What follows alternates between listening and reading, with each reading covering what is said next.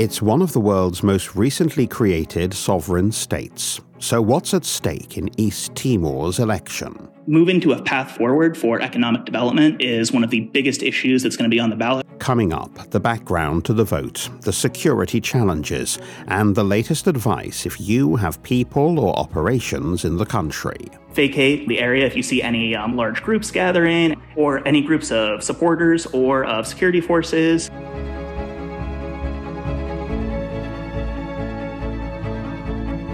Hello, and welcome to this Global Situation podcast from International SOS, the leading medical and security risk management business. I'm Paul Osborne.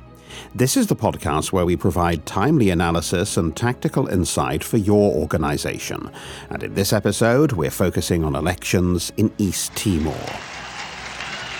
As Secretary General of the United Nations, I have the honor to transfer executive authority from the United Nations Transitional Administration to the institutions of the Democratic Republic of East Timor.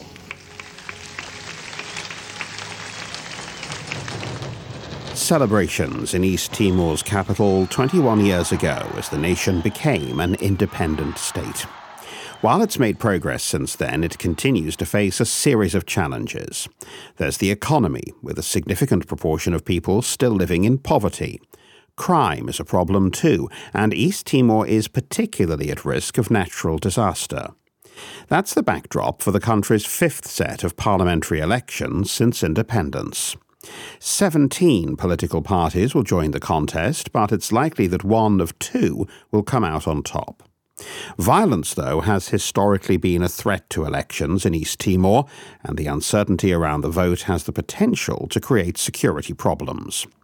To find out more, International SOS lead security analyst for the ANZ Pacific region, Stephen Paterini, has recently been in East Timor, and when I spoke to him, he started by giving me the background to the election. East Timor was formerly a Portuguese colony up until 1975. It was occupied by Indonesia for 24 years and gained independence formally in 2002.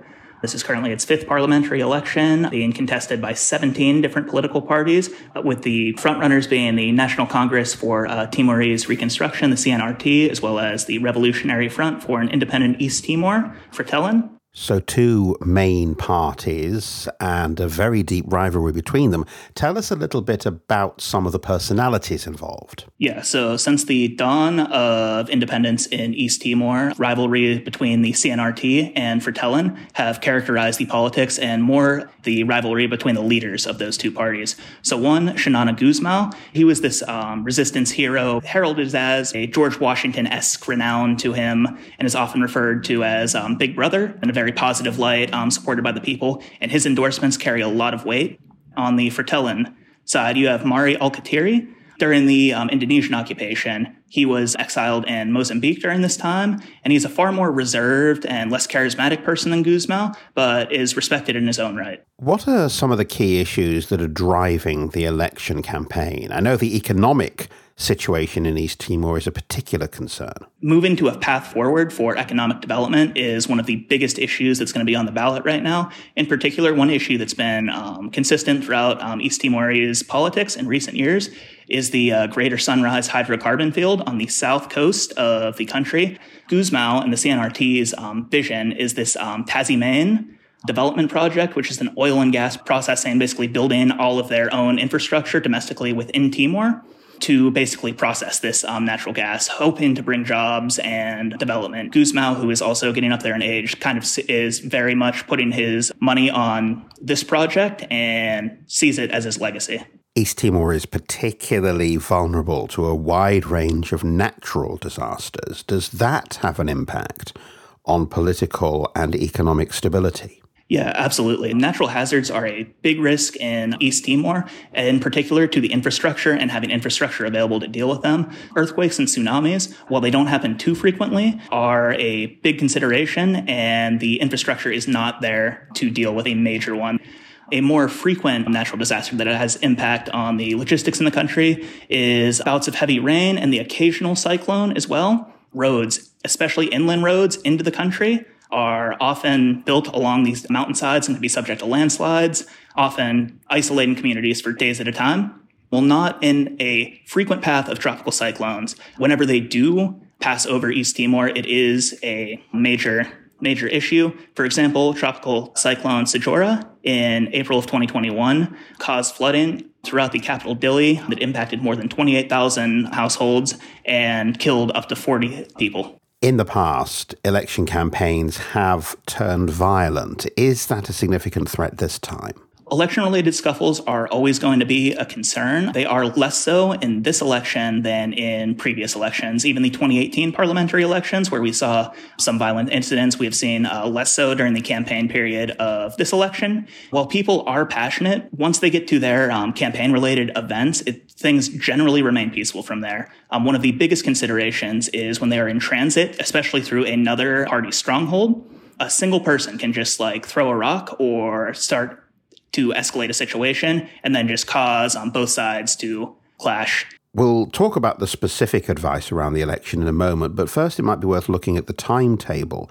What actually happens after Election Day? Following the 3-day period of silence leading into the final election day on May 21st, the votes will be publicly tabulated by election agencies, which will conclude no later than the 27th of May. Following that, the official results will be certified by the 7th of June. And then after that, whichever party wins the plurality will have the opportunity to form that majority ruling coalition. As we see it right now, this process should remain relatively straightforward, though there are some triggers to monitor that could put a wrench in this process. So how prepared are the authorities to handle any potential unrest? So the authorities have been making big strides to improve their capability to respond to any related unrest, though still suffer from issues such as lack of resources, lack of manpower. In recent years, they have, in a partnership with the Australian Federal Police, they've been given further training on crowd control measures and riot control, though in the event of any major sustained unrest, they would be very unlikely to be able to deal with this situation.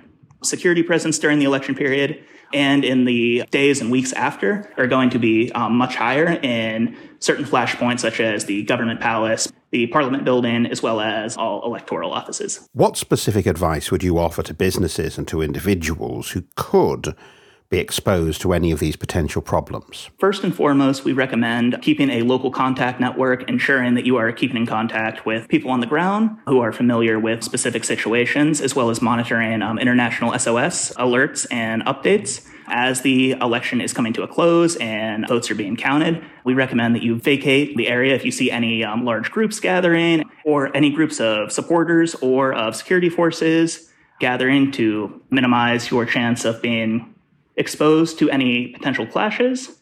We recommend that managers in country review their plans, especially regarding responses to significant unrest. Are there any specific triggers that people should keep an eye out for that would be a sign that the situation could be deteriorating? Yeah, absolutely. So one of the biggest things to watch out for is sustained bouts of clashes or unrest during the election day or in the days and weeks afterwards, specifically any clashes between party supporters or police. This would be a major indicator that the situation is deteriorating. Additionally, monitor the party that wins the election or the major party that wins the plurality, so CNRT or Fratellan, and how they are making progress on forming a coalition. Any delays in coalition forming or intervention by the president could be another indicator for deterioration. Finally, though this is very unlikely to occur, should any major political leader be assassinated or targeted for violence, this would very likely lead to sustained violent retaliation from their party supporters. Stephen Paterini, lead security analyst for the ANZ Pacific region at International SOS. As the election period plays out in East Timor, you can get the latest information and advice from our website, internationalsos.com. And from there, you can also find out more about our global network of assistance centres, available to clients 24/7. But that's it for now. Thanks very much for listening, and until next time, goodbye.